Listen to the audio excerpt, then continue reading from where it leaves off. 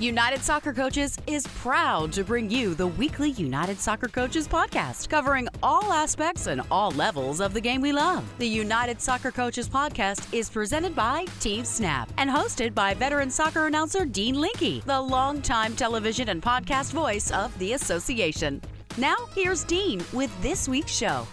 I am Dean Linke. This is the United Soccer Coaches podcast, and if you've listened to this program, you know how much I appreciate being the host of this great show and how much I appreciate being the voice of the association. I thank them for letting me spread the love for soccer across the country. Today, we spread some love on USL League 2 and the Flint City Bucks. What a story behind their ownership group and their chairman, Dan Duggan, who, by the way, says that he forms his team every year by going to the United Soccer Coaches Convention. Great stories from Dan Duggan that go all the way back to the early 90s. I think you'll like my visit with Dan. And then, as promised, the United Soccer Coaches forming a great collaboration with my mentor, Sarah McQuaid, and James Baker. Ian Barker, the Director of Coaching Education for United Soccer Coaches, has been leading the discussion of a three-part series. Today, it's part 3 with my mentor and this great collaboration creating a mentoring soccer coaches diploma. We kick things off with Dan Duggan and then part 3 with my mentor after this message from our presenting sponsor, Team Snap. Does managing your club or league feel like a second job? If so, you might need some help. With Team Snap, you can get it. Their customers save up to 15 hours each week on tasks such as communication, registration, scheduling, and more. Plus, everything you need is online, which means no more trips to the bank, no more lost checks, and no more colossal spreadsheets. Bring your club or league into the 21st century with Team Snap. Go to teamsnap.com to learn more. Team Snap is proud to be the presenting sponsor of the United Soccer Coaches podcast. Welcome back to the United Soccer Coaches podcast presented by Team Snap. I am Dean Linke, and if you listen to this show, I love the fact that they give me free reign to cover all aspects of soccer. And I also love the fact that I get to reconnect with people that I've met over the years. I've got an exciting opportunity, at least I think so, on Saturday night to call the Flint City Bucks USL League 2. They'll take on Kingshammer FC. That'll be at Atwood Stadium. And I'm joined by the chairman of the club, the Flint City Bucks in USL League 2, Dan Duggan. Dan, thanks for joining us here on the United Soccer Coaches podcast. Always great to be with you, Dean. Well, I want to go down memory lane first and remind everybody our first connection, because it was actually your brother who I met first. I was the press officer of the 94 World Cup team. Of course, we played that first World Cup game at Pontiac Silverdome, where somewhere in your storytelling time, you're going to talk about that as well. But I met Jim first, and then I met you. But explain how we connected here and how in the world I ended up in this seat on Saturday night, because I'm looking forward to it. Well, I'll give you the short version. That's right. You would have met Jim. Jim was the president of the Detroit host committee and ran the World Cup up in Detroit for our first 3 games in '94. And in that process, you would have come into contact with him. That's really how the Bucks came to fruition. On the end of that '94 World Cup, Jim was involved with a lot of the big players that were going to bring Major League Soccer. Major League Soccer was born in 1995 on the heels of the World Cup. We were looking to get Detroit as a Major League Soccer city, which we still are doing 25 years later, but that's a story for itself. And so we looked at what is the best way to get into the professional level. And my passion, Jim's passion, was helping the good high school and college players to have a place to play professional soccer. And there was a huge jump between the Sunday leagues that we had in the Detroit area and Michigan, all the way to what was coming in MLS, which nobody really knew what was going to be in '96. And so we started what was called the Mid-Michigan Bucks in the PDL, the United Soccer League's PDL at the time. The territory of Detroit was taken by another team. So Jim said, we'll take Saginaw. I moved his family up to Saginaw. And we started the Bucks in '95, played our first season in 1996. I since connected with you probably in the late '90s, I'm sure, going to college games, scouting games. I know I would have met you for sure at the University of Michigan in 2001 when Steve Burns was back, built that beautiful stadium in Ann Arbor, and went and took his life's job, the head coach of Michigan, when they went from club to D1. And I know you were calling games and still are one of the premier broadcasters for college soccer. So segueing into that, we're proud to have you call this game for us on Saturday. You'll be able to connect with a lot of really great college soccer players we've assembled from all over the country. All right. Well, let's go ahead and let you tell a longer version of the story because I find it fascinating. So how long were you guys in Saginaw, and what's kind of at the heartbeat of this dream and why you're doing it? I know MLS, but it's also about creating a platform, these college players that you've had for 25 years. It's pretty amazing, Dan. Yeah, that's one constant that's not going to go away, although there's a lot of people that are saying college soccer might go away. There's always going to be that need for the 18 to 22-year-old player for a good place to develop. And you know college soccer as good as anybody. Most college soccer teams have got one or two really good players, maybe potential pros. And I'm not talking about the Akrons or the Michigan States or the Notre Dames of the world. But if you look at most of the college teams, the Oakland universities, the mid-majors, if you will, the Bowling Greens, they've got two or three really good players, but they're never going to find their way to Major League Soccer. And so when we put the PDL, the old PDL, which is now the USL2 together, the idea was let's go and do it is better than anybody, which we've done a really good job of that over 25 years. Let's scour the country. Let's go all over the world. A lot of our players came from smaller schools, NAIA schools. So there's a lot of international players that MLS and nobody had ever heard of before. And we bring them in for the summer, put them in a professional environment for 90 days from May 1st to August 1st. We train them. They're playing with quality players that they wouldn't have played with, much better teams for the most part than they have in their college environment, and then send them back to their colleges as better players, better rounded leaders, ready to take their college experience to the next level, and hopefully giving them some exposure they wouldn't have had at these small schools so that we can get them on the MLS radar. And that's really what we've done, probably better than anybody. We've had over 200 players that have signed professional contracts, including 93 that have gone MLS since we started.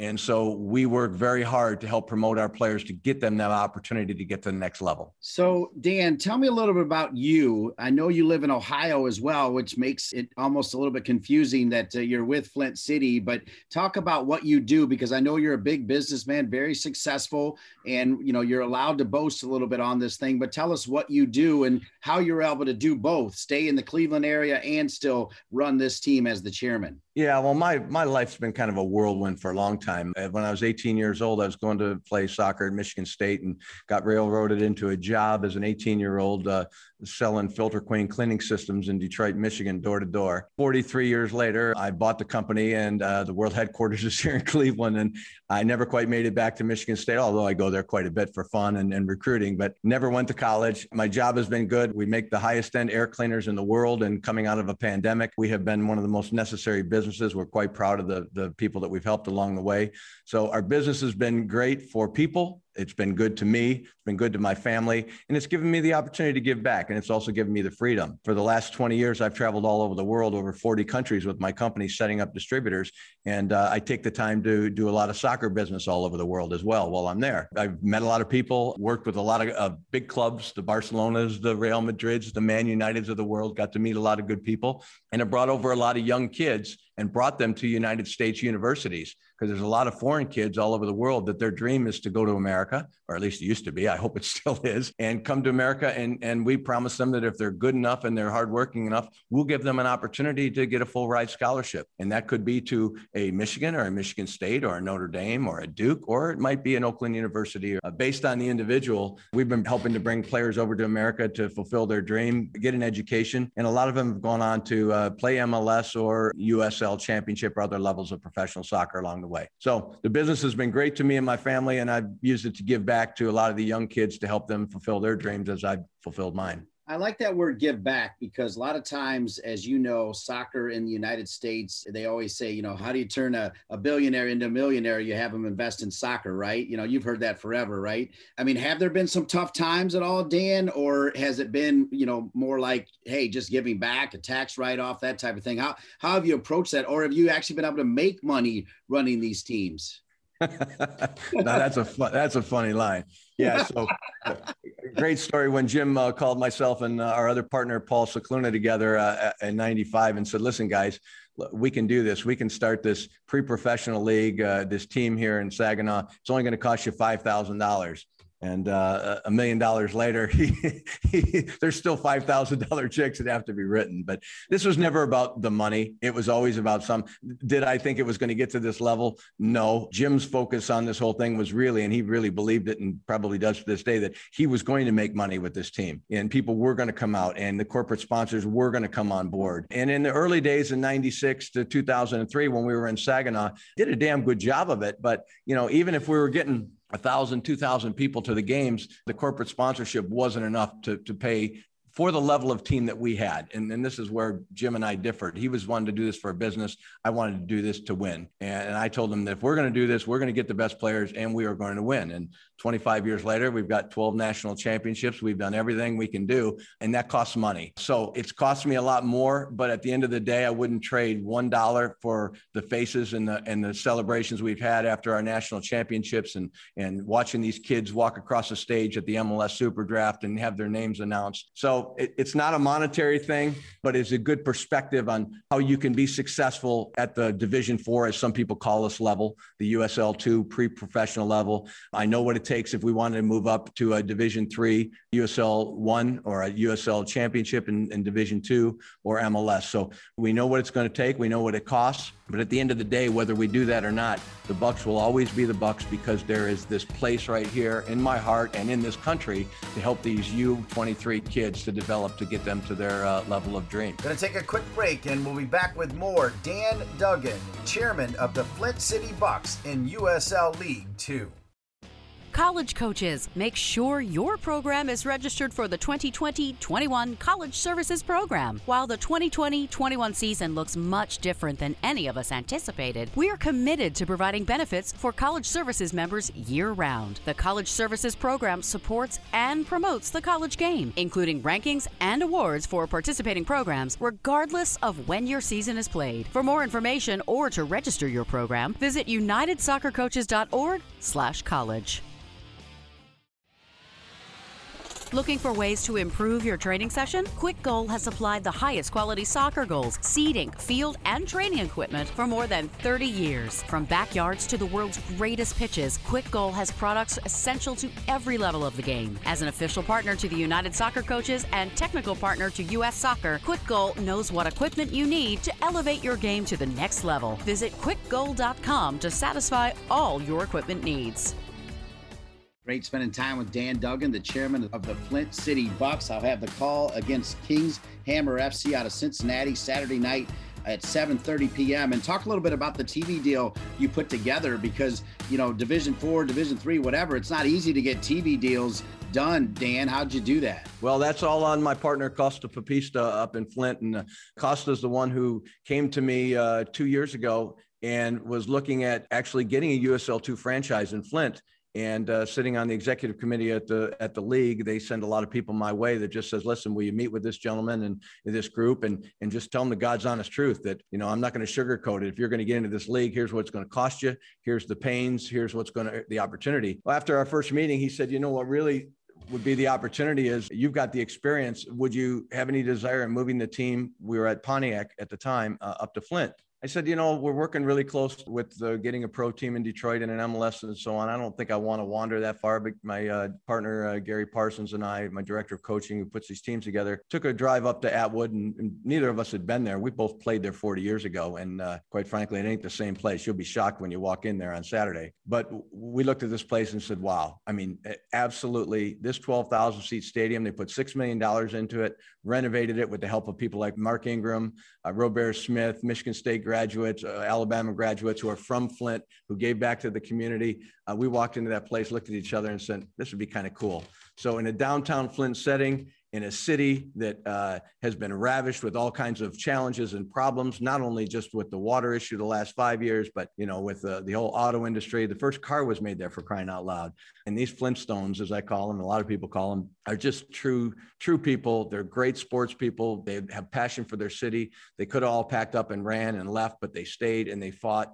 And so we looked at each other and said, let's do this. So Costa ran the Flint Firebirds, the minor league hockey team up there. So he had a lot of connections in the area with corporate sponsors. He had a lot of connections with the local government. So the mayor did a press conference with it for us on October 30th, 2018. We announced the team was coming up there.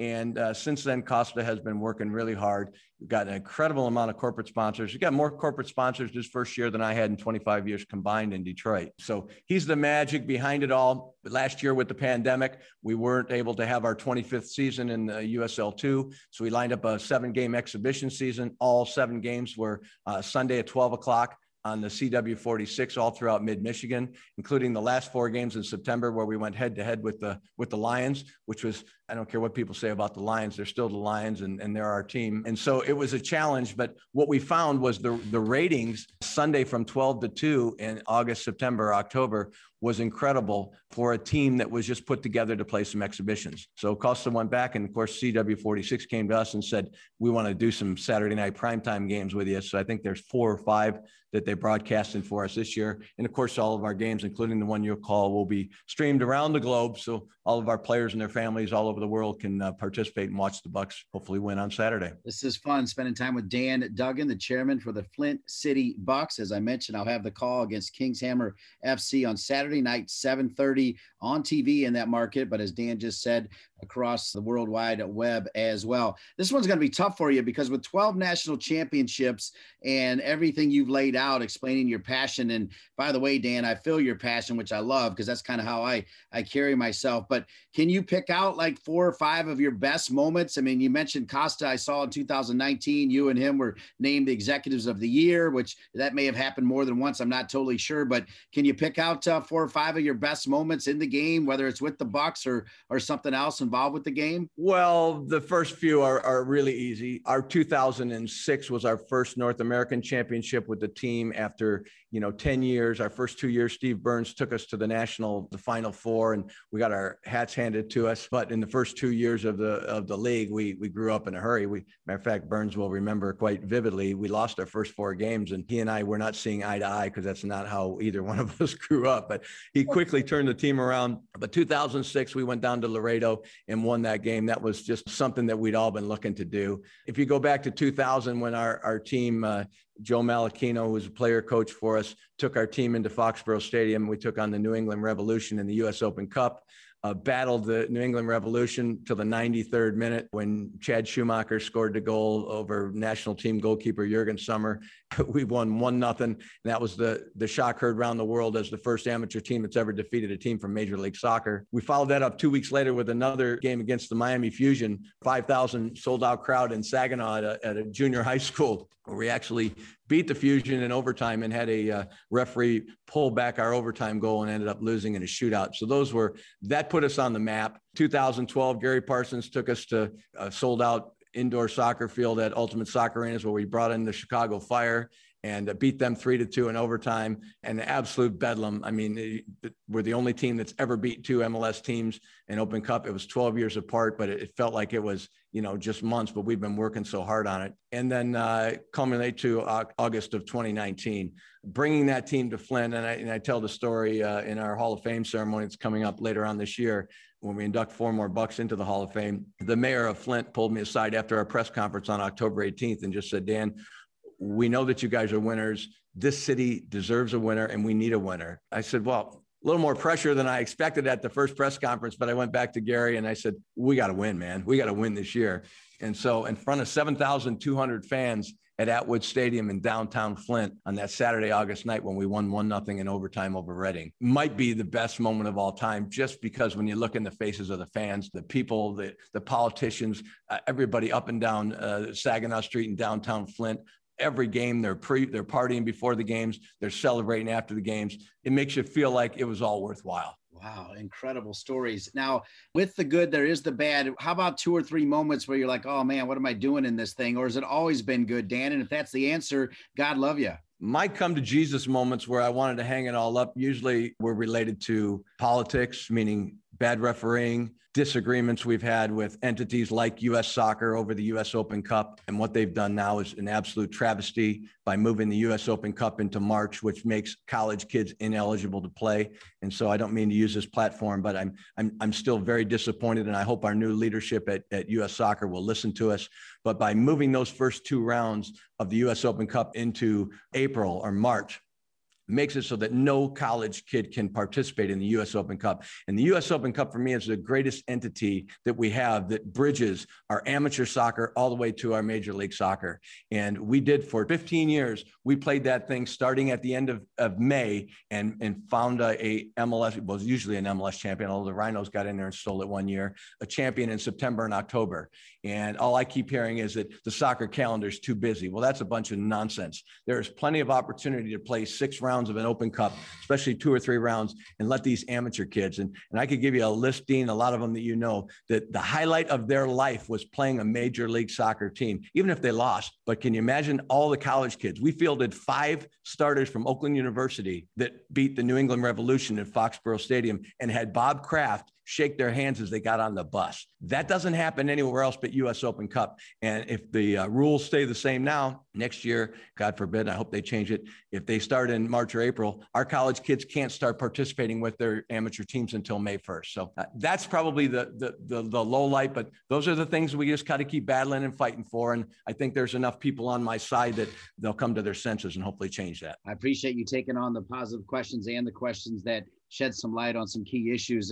As we wrap it up here, 2 more questions. My last one will be about United Soccer Coaches, but as I get ready, I'll use this platform on United Soccer Coaches as prep. What will I see from your team? Tell me about your coach. Tell me about your key players. Tell me about what I'll see, and then maybe even what Kingshammer FC is bringing in. If you don't know much about them, that's fine. But what will I see on Saturday night? Well, what you'll see, we've just played Kingshammer down at Xavier a few weeks ago. They've got an excellent coach in Paul Nichols, who we've known for years. They've got a great organization, although they're new to this year.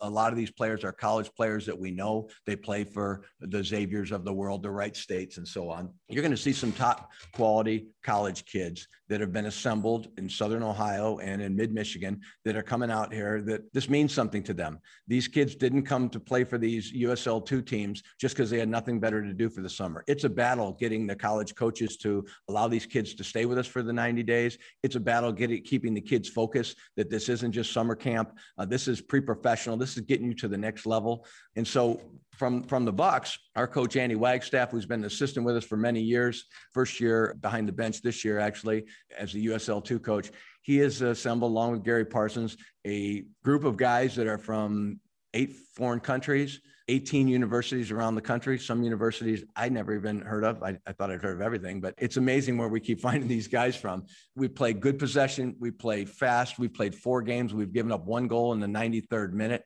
So for all intents and purposes, we're a very, very defensive oriented team.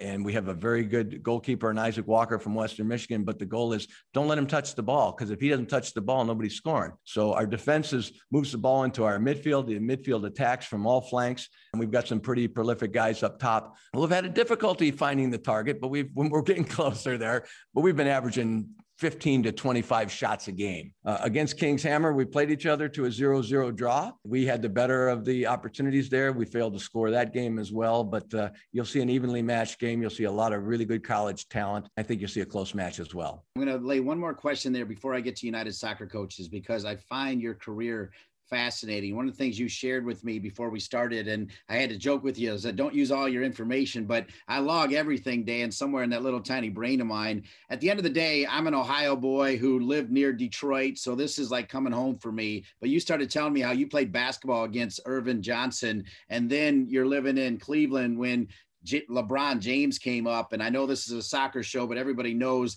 those 2 names. Talk a little bit about that background, growing up and playing against Magic, and then this desire to not miss out on LeBron James. And I mean, that's part of who you are as well, right? Yeah. Well, I mean, sports has been a part of my life since my dad took me to my first Tigers game when I was 7, and then a Lions game when I was 9, and all that. And we're obviously big Detroit people, but my story, just to clarify it, I did not play against Magic. I wasn't quite tall enough, good enough for that coming out of the suburbs, but I did go to school in Detroit Catholic Central. And in 1976, we beat Magic Johnson and Lansing Everett in the state semifinals, went on to win the state championship. Next year, Magic came back and whooped us pretty good, and they won the state championship. So I was privy as a sophomore and a junior in high school to be able to cheer on my team, but to watch the literal magic of Magic Johnson as a high schooler. So when I was here in Cleveland and we heard about this LeBron, I went down to St. Mary's, St. Vincent's, and watched him play a couple of high school games. And it took me back to my days. He just said, this kid is a phenom. So I did. We bought season tickets for those first 6 years while he was here in Cleveland. And just to watch an 18-year-old man-child to step in against some of the greatest of all time and to be a man among boys, and took me back to what Magic was like. Yeah, my sports background and my competitive background, my link from the high school to the college to the pros, which is the story I just told you that you asked about, goes back to what I do every day with the Bucks. It's taking great high school players, academy kids, helping them get to the college level, and then taking them to the next level. It really is exciting. It's part of who we are, and it's something we want to continue to do year after year, whether we're in Cleveland or Detroit or anywhere else in the country. I think you might appreciate the reason I wanted to become a broadcaster. And granted, I did start at U.S. Soccer and PR, but I always knew I wanted to be a broadcaster and was able to call my own shot with the Colorado Rapids to break into broadcasting because I was the director of communications for Major League Soccer. But there's one name that made me want to be a broadcaster. His name is Ernie Harwell. Dan, I thought you might appreciate that. Love Ernie. Love Ernie. What a legend. What a legend. Yeah, went to bed every night, and my grandma introduced me to him. All right, finally, United Soccer Coaches brings us all together. You're on the United Soccer Coaches podcast. They are the true unifier, I think, for soccer in this country. Any special thoughts about United Soccer Coaches as we wrap up this special visit with you? Well, I want to say thank you to them. And they'll say, well, why? And the answer is, up until the pandemic last year, Gary Parsons and I attended every single United Soccer Coaches Convention for the past 25 years. It's where we go to put our team together every January. We meet with all the college coaches because they're all in one place. We meet with the players. A lot of our players are at the All-American ceremonies. And then it culminates with the draft, where every year we have 2 or 3 Bucks players walk across the stage at the MLS draft. So it's just been a wonderful thing. Looking forward to getting back to it in person. But I'm not the one that attends all the classes. All of my coaches are that's all they do is train, and they've got their A licenses, and they go and they do the curriculum, which is what I pay them to do. But from the camaraderie and bringing who's all in the soccer world together, I get more business done and a little monkey business in those 48 hours to put this whole team together. So I want to say thank you, because we wouldn't have the teams that we have and the connections that we have with the college coaches without this great tradition every year. What a great way to end it. Dan Duggan, the chairman for the Flint City Bucks. I'll be in the broadcast seat, special visit, looking forward to it. And then I'll be back in July for one more game. But Saturday night, 7:30, it'll be the Flint City Bucks against Kingshammer FC, USL League 2. Dan Duggan kicking off the United Soccer Coaches podcast presented by TeamSnap. Dan, give Jim my best, your family my best, and I'll see you on Saturday, I hope, at Atwood Stadium. Thanks, Dean. We look forward to it, and keep up the great work. Nice to spend time with Dan Duggan, and I am looking forward to Saturday night, as I love spending time with soccer at all levels. Speaking of great work, how about my mentor and the Mentoring Soccer Coaches Diploma? This is part 3 of a 3-part series led by Ian Barker, the Director of Coaching Education for United Soccer Coaches, as he visits with my mentors leaders, Sarah McQuaid and James Baker. We bring you part 3 of the discussion with my mentor and this exciting Mentoring Soccer Coaches Diploma after this message. This is Dean Linke again, and I wanted to take a moment to salute all of the great people that made this year's United Soccer Coaches Digital Convention such a great success. I had the great honor of serving as one of the hosts, and it was one of the best weeks in soccer I've ever had. With that, while the 2021 United Soccer Coaches Digital Convention might be over, you can still get involved, as we're just getting started. You can still register to receive access to all session recordings and the digital convention platform. Chat with your soccer coaching community and take in top-level presentations from coaches around the globe, all at your own convenience. To register and receive access, visit UnitedSoccerCoachesConvention.org. That's right, you can still register for the 2021 United Soccer Coaches Digital Convention and have access to all of the amazing presentations. I hope you can take advantage of the special offer, and again, visit UnitedSoccerCoachesConvention.org. United Soccer Coaches Advanced Diplomas have long been regarded as an excellent way to expand your coaching knowledge, advance your career, and improve your players' development. Now, with our blended format that incorporates online and in-person learning, coaches with ever-demanding schedules can earn their diploma in the most time-friendly way possible. Visit unitedsoccercoaches.org/advanced-diplomas for more information. Welcome back to the United Soccer Coaches Podcast. I want to thank Dan Duggan, the chairman of the Flint City Bucks in USL2, for his long adventure in the world of soccer and sports, and his appreciation for the United Soccer Coaches and the United Soccer Coaches Convention, as he ended saying how he uses the convention to actually form his team. I found that fascinating. Something else I found fascinating is this 3-part series with my mentor, who has teamed up with United Soccer Coaches to bring this new Mentoring Soccer Coaches Diploma. Today, we hear part 3 of a 3-part series with Ian Barker leading the discussion, the fine United Soccer Coaches Director of Coaching Education, as he is joined once again by none other than Sarah McQuaid, my mentor's coach development mentor with more than 20 years of experience working in education, sports, and sports coach education, as well as her director, James Baker. Last week, as part of the show, we talked about the 3 blocks of this diploma. 1, an introduction to mentoring. 2, coach profiling and supported practice in the field. And 3, reflection and development. In this final series of this 3-part series, Ian Barker digs deeper with Sarah McQuaid and James Baker, and then James ends reminding all of you about the 50% discount if you sign up now to be a part of this exciting Mentoring Soccer Coaches Diploma. With that, I once again turn it over to the esteemed Director of Coaching Education for United Soccer Coaches, Ian Barker. Sarah, thank you for being here again. It's always good to talk to you. And I think the last couple of shows, we've done a lot about what the course is, how it works. But can you share a little bit about what a coach might see as an outcome? How might I, if I took this course, what types of behaviors or outcomes might I be able to see a positive in my coaching for having taken the diploma? Yeah, and again, thanks for having me. You ask a really good question, and it's interesting. This course is for mentors. So notionally, they are already coaches. They're going to become coach mentors, and their relationships will be with coaches. So there's like 2 or 3 different hats that are being worn at the same time. And it's interesting. I think coaches will notice a difference to the quality of their coaching because their mentors will be building better relationships. They're going to be more thoughtful in the learning and development approaches.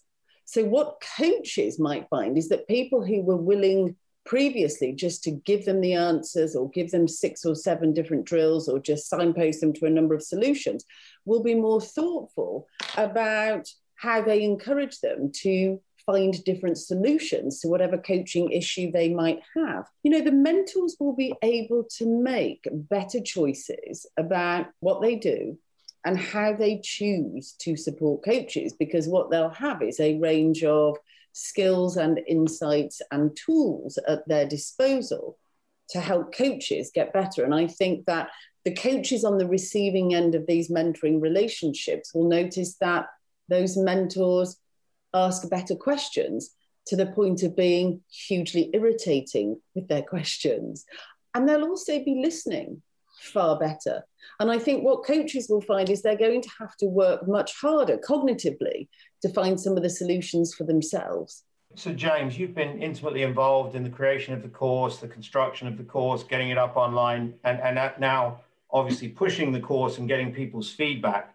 But be it feedback from people that have taken the course or from your own experiences, can you track, can you identify differences now in interactions you have with fellow coaches as a result of being in this space for so long? Yeah, absolutely. I mean, I'm extremely lucky and privileged to be in the role that I have, where I can work with the likes of yourself, Sarah, Philippa, Grant, and all these people that have years of experience and insights that I can use within my own coaching, and even as a player, slightly at the end of that career now.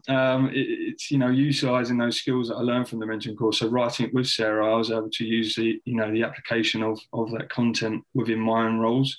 And it's been invaluable. So the improvement on my communication skills, for example, my leadership skills, and also a sense of fulfillment that I can actually give that mentee, or, you know, if it's a coach or a player, the advice, and also a bit more sort of a benefit of a better support mechanism for them, really. So Sarah, I think we're getting to sort of the nub of this. A lot of it's to do with interpersonal communication, right?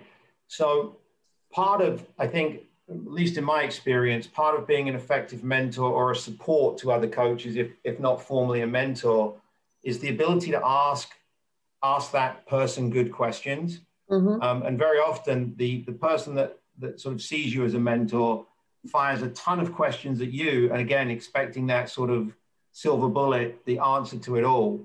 But I think as mentors, is it true to say that we should be really effective at asking questions and digging deeper into the mentee's own pathway? You are absolutely right. And the mentor's very best skill and the most powerful skill they will have in their bag is the ability to ask really good questions. And again, I think I talked about asking really good questions to the point of being irritating, because that is the job of the mentor, is to help coaches think and fend for themselves. It's sort of the old fishing analogy. What we want to do is to not give coaches fish to eat, but help coaches to learn to fish for themselves so that they can find their own solutions when they're in their own space without a mentor being present. What we also need to know is that the mentor's job isn't just to be bloody irritating in terms of asking questions. Their job is also to signpost to where coaches might be able to find some of the solutions, whether it's observations and shadowing of other coaches, whether it's diving back into the internet to access podcasts, webinars, courses, whatever that might be. Mentors should be helping coaches gain access to their own network. So they also have a responsibility for opening different doors as well. So as I say, it's not just about the irritating questions piece. There is so much more there that the mentor can offer. So a head coach of a team, college, high school, youth, could potentially mentor their one assistant coach, right? In the same way that the director of a club could be responsible for setting up a mentorship program for all of the coaches within the club, and then pass it forward. Over time, what does it look like when there's a mentor who has the mentee, and that mentee then becomes a mentor to somebody else? How does that sort of genealogy look like when it gets to a couple of years in? What you've then got, I think, is a culture built on help rather than hindrance. You know, so everybody then is in tune with this idea of helping others help themselves. And again, don't forget here the power of not just kind of this vertical mentoring structure, which happens in the drop down. There is also the peer mentoring that can be put in place. And that doesn't necessarily have to happen between sort of, you know, the hierarchy and the coaches. That can happen across the coaches. That can also happen within and across the teams as well. So really what you're looking at is this sort of the mentoring being this sort of omnipresence in a really helpful way. And James, in your space, have you developed relationships with younger, less experienced coaches, and or have you developed relationships with more experienced coaches that are mentoring you? Yeah, I mean, in terms of my own personal coaching journey and that with the network I have people that have coached at high levels, and so I can bounce ideas off them, and they can be that critical friend to me. And then equally the other way, in terms of supporting younger players coming through academies and that, from where I've been in that role before, it's such an invaluable skill to be able to offer that sort of support, but also that trusted level of experience and knowledge that you can give someone in the right sort of in the right way and in the right conversation at the right time. And you know, that's invaluable information to give someone young and aspiring to get to where you have got to. So I'll make a little plug at this point, because I'm quite enthusiastic. Anytime I work with Sarah, it's enthusiastic. A lot of our coaches out there, what I would recommend to you is while you're getting your technical badges, CBA, National Advanced, National Premier, is try to take a bit of time between these big technical tactical awards and add in some of these, what I would call almost certificate programs. So we've got one with performance analysis with Ian Donnelly. We've got the mentorship one with James and Sarah. We've got sports performance with John DeWitt, and we've got mental health programming with Ben Freakley. But I think as a developing coach, I think we've used the word holistic a couple of times in the episodes previously. to make yourself a little bit more well-rounded, because as you advance in your career, the wins and losses are just sort of a function of the work that you do. But the human relationships, the sustained relationships, the development of young players, young people into citizens, potentially into coaches, I think is really important. Sarah, in your experience, I mean, I appreciate you're barely 23 years old yourself, but in your experience, have you got a couple of examples of where you've seen powerful and successful mentorship working, like maybe without necessarily naming names, but some specific type relationships, be it in soccer and other ones? Barely 23 is so not true. You know, it's interesting. I don't have specific examples to hand, but what I would encourage any of the listeners to do is to just reflect back across their coaching careers and ask themselves the question, who helped me? And again, the help could have been just a conversation at the water cooler. It might have been a telephone call. It might have just been one question, or it might have been a linear relationship that actually was cultivated because somebody needed something, but there was some really good chemistry within the relationship. And that relationship has been ongoing for, 20, 30 years. And it's interesting, when we look back at these interventions, whether they are unbelievably short or quite enduring, we may not have called those mentoring, but actually with the benefit of hindsight, we can refer to them as mentoring interventions. And again, what we want to do with this course is to help coaches become mentors and start to help other people along their journey like they were helped in the past. And I know when I look at my network, there are 5 or 6 incredible people that have surrounded me since I started in coach development, and I am forever grateful for the support, the advice, and the opportunity that was extended. So for me, I think if I was thinking about our conversation over the last couple of shows about this, and it's something that's really in my space right now, is this notion of community. We as coaches, regardless of the badges we wear on our uniforms and the competition we get into with people, in development and education is a place where we can come together as a community and share and learn with each other. And obviously that's what I do for a living. So my wrap on the course, the reason I think people should consider the My Mentor mentorship course with us, in addition to all of our other courses, is join that community of coaches. So with that said, James, the final question to you and an opportunity for you to tease the program a little bit. Can you just comment briefly on your level of excitement with the collaboration and the new Mentoring Soccer Coaches Diploma, where people can find it? And can you just maybe tease the code that allows a United Soccer Coaches member to access the course at a 50% discount? Yeah, well, we're extremely excited to sort of get this partnership and this collaboration on the first course, which we hope of many in the future, to get over the line and to work with yourselves at United Soccer Coaches and to extend the work that me and Sarah have been doing over the last sort of 12, 18 months. And I think the course in general, one of the things is about building that network and working with people.